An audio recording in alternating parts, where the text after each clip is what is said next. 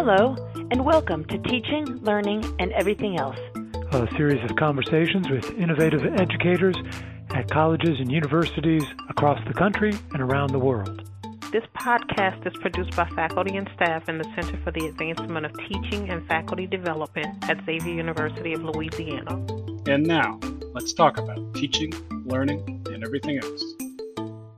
All right, I'm Bart Everson, and it is my honor this week to be speaking with Dr. Pamela Waldron-Moore. How are you doing? I'm doing great, thank you. Fantastic. Thank you for joining me. I wanted to make sure our listeners know that you are a professor of political science right here at Xavier University of Louisiana. You know, we talk to people all around the country, all around the world.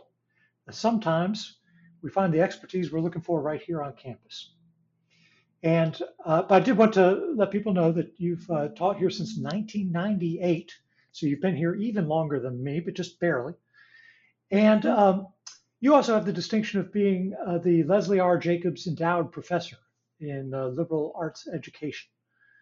You have your PhD in political science, specializing in comparative politics, international relations, and you've taught a range of courses at the university level in the Caribbean and right here at Xavier.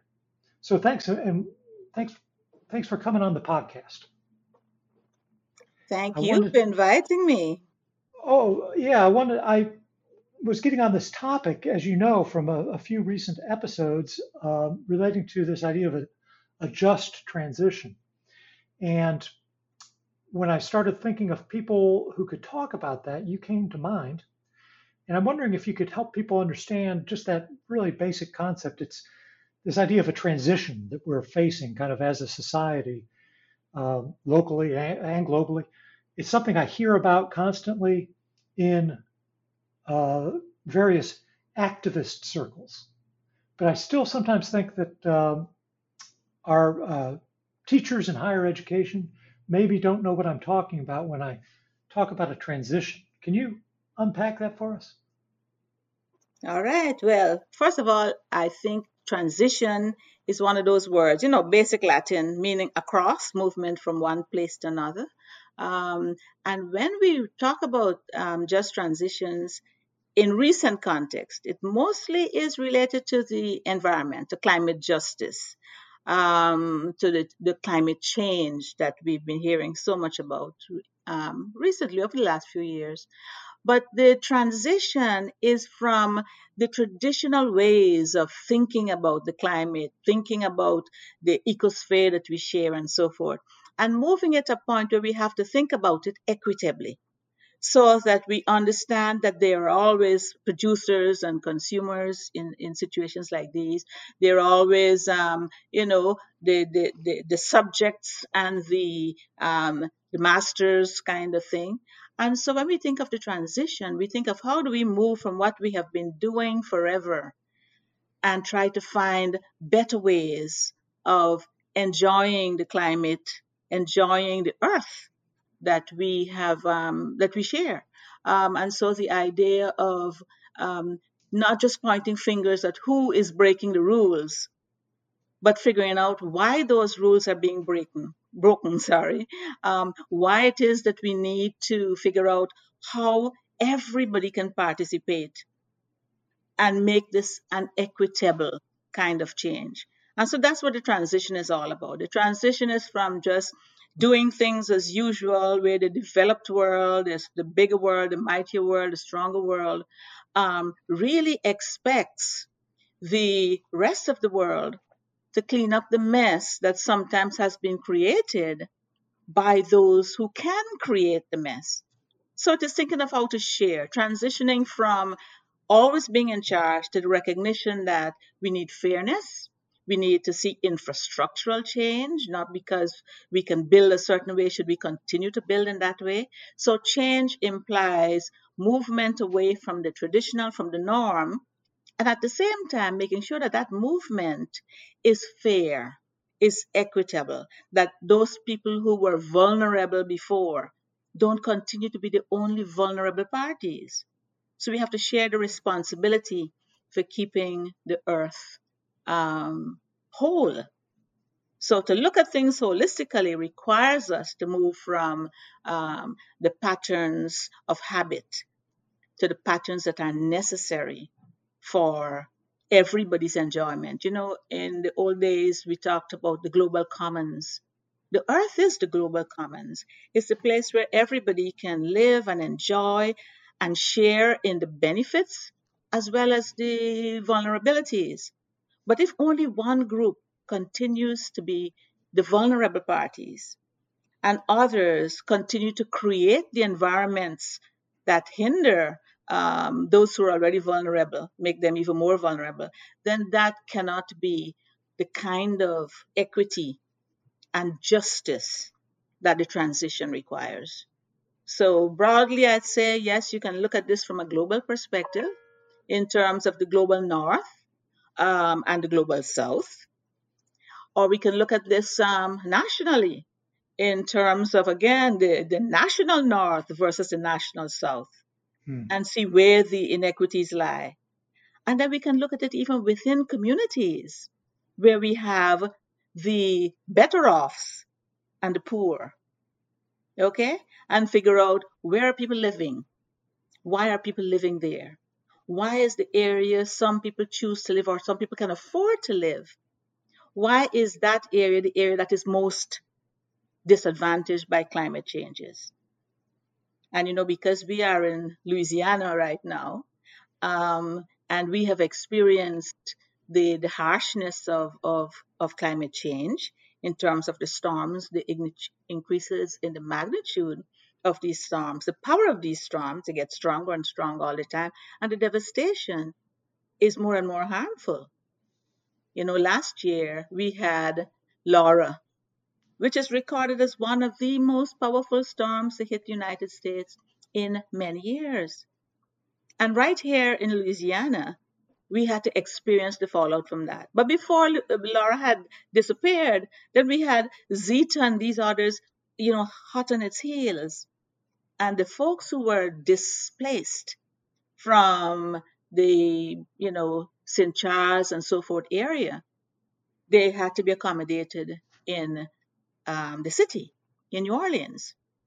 And that, when people might not realize that, they might say, oh, well, it's just a movement from one area to another. The added pressure placed on the people within the city means that there is greater disadvantage added on to the advantage that the people in New Orleans, who were also exposed, that they were experiencing even an increase in that exposure. That was not a just transition.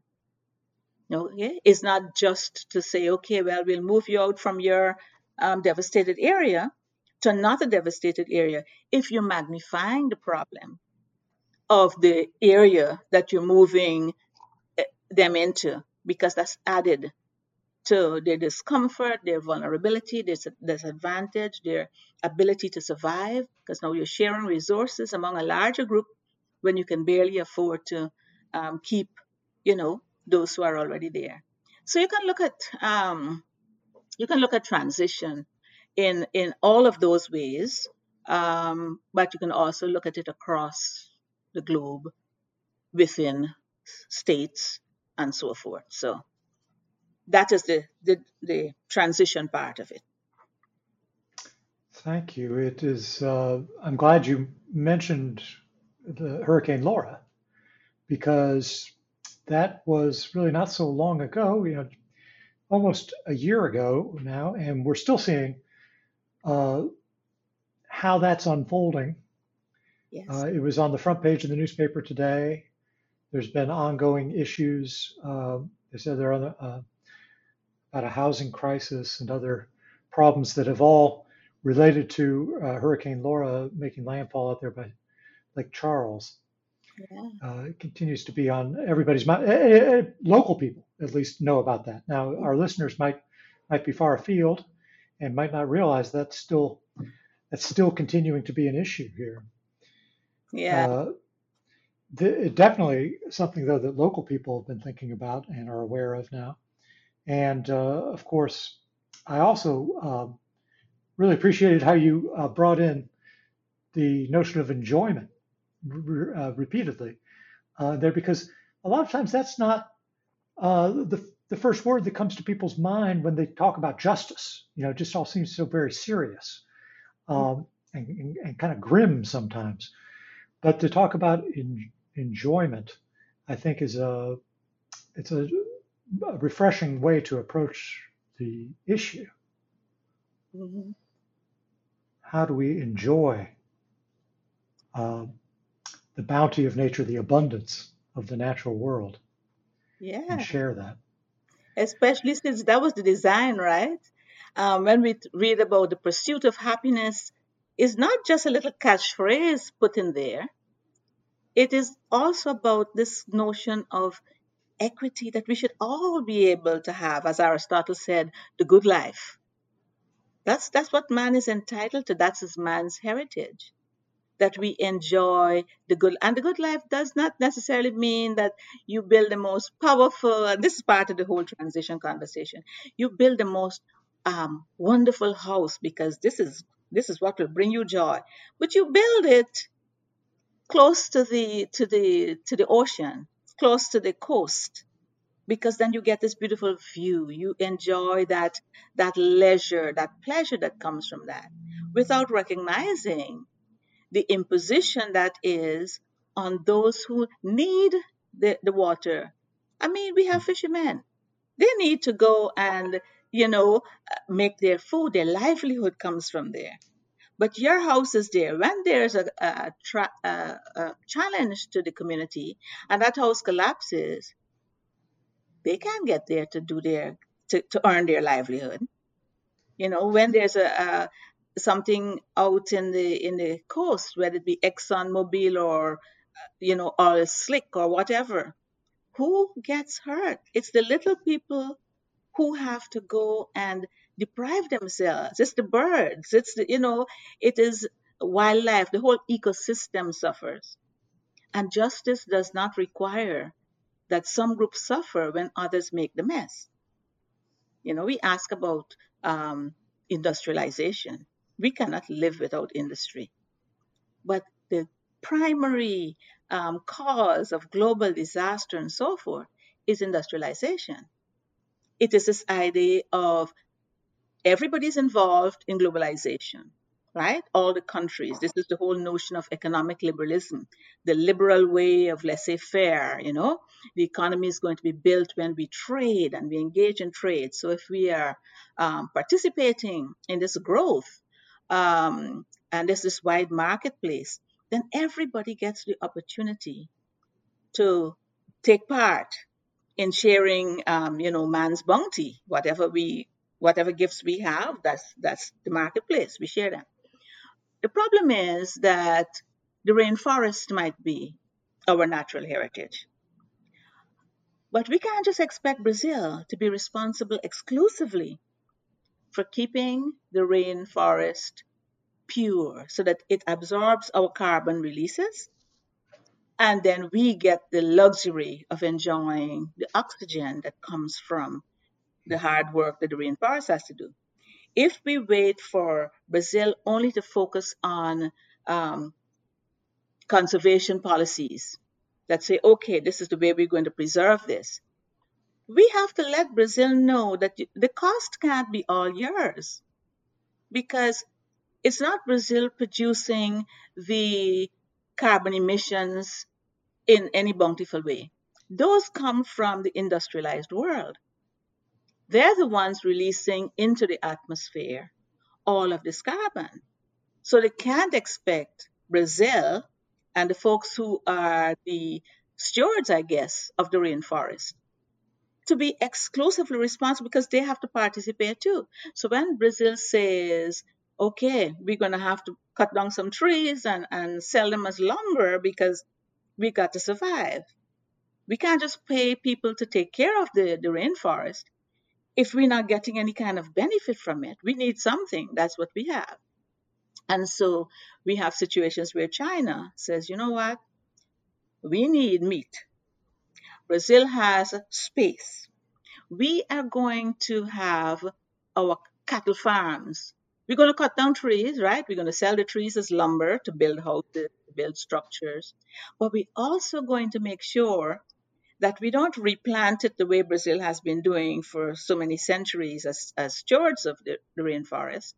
And I know all this because my country is next door to Brazil. And so part of where I was born and raised is part of that care that we have to give to the rainforest to allow it to be the way it is. It's in the Amazon basin, which is where we are. So what we find is that Brazil says, okay, we're going to do just a little bit of logging, we're going to cut down some trees, but we're going to engage in industrial globalized relationship with China, who's willing to pay us top dollar to get the wood, top dollar to get the Chinese are eating more meat and they can't produce enough meat at home. So they're going to engage in a deal, a trade relationship with Brazil that would allow them to sell all this massive amounts of meat. But that is a problem for Brazil because they want the earnings that would come from that trade in order to spend money on other things that they need that they can't produce at home. But at the same time, China is saying, well, you know what? I'm not responsible for the fact that they have to do all of this to make money and survive. So the pressure is still on them. You can do whatever you have to do to survive, but you have to maintain the rainforest at the same time. Now, these things can't be done equitably. So again, that's where the justice comes in. And we know at the 92 Rio talks in Brazil that the talks broke down because Brazil was saying, we need help from the North. You can't just say we are violating the rainforest because we're not replanting the trees as often as we cut them down. We need help from you. So, stop pointing fingers and figure out how we can do this in a manner where everybody recognizes that the earth is ours. It's not yours. It's not mine. We're all responsible. And we have, ecological paradigms that point out, resources that can be shared. And trade is one of them. Trade is one of the vehicles to conduct this. But at the same time, we have to think about human life, about human, I don't want to say it is exploitation, but I would prefer not to offend anyone by calling it exploitation.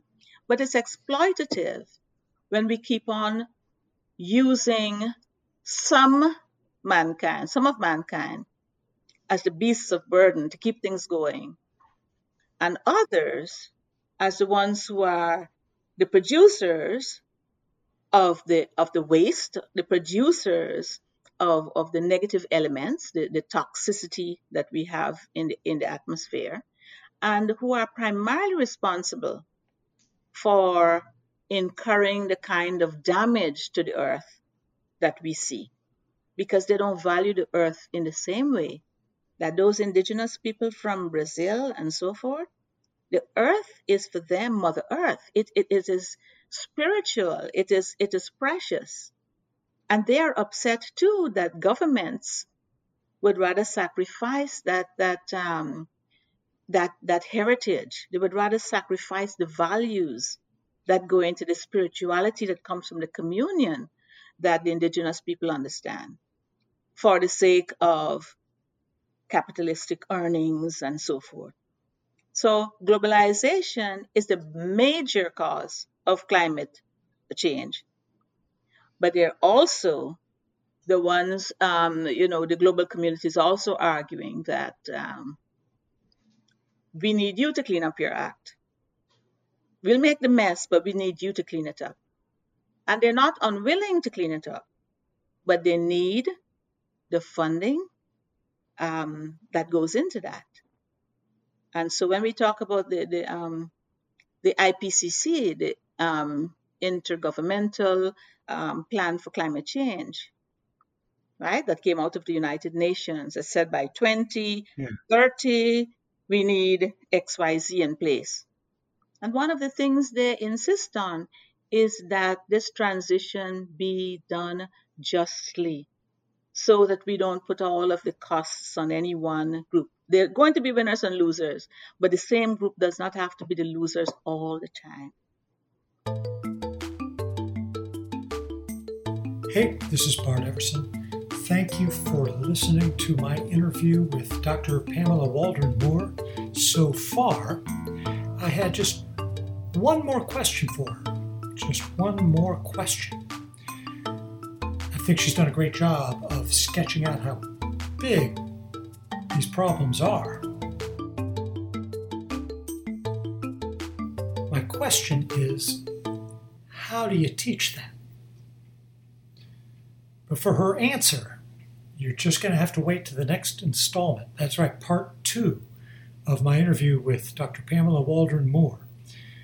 In the meantime, if you like what you're hearing, please do remember to subscribe to this podcast on your favorite podcast platform. Give us a rating, give us a review. It helps listeners find us. Thanks for listening to this installment of Teaching, Learning, and Everything Else. For more information, please visit our website at cat.xula.edu. That's cat.xula.edu. Until next time, keep on teaching, learning, and everything else.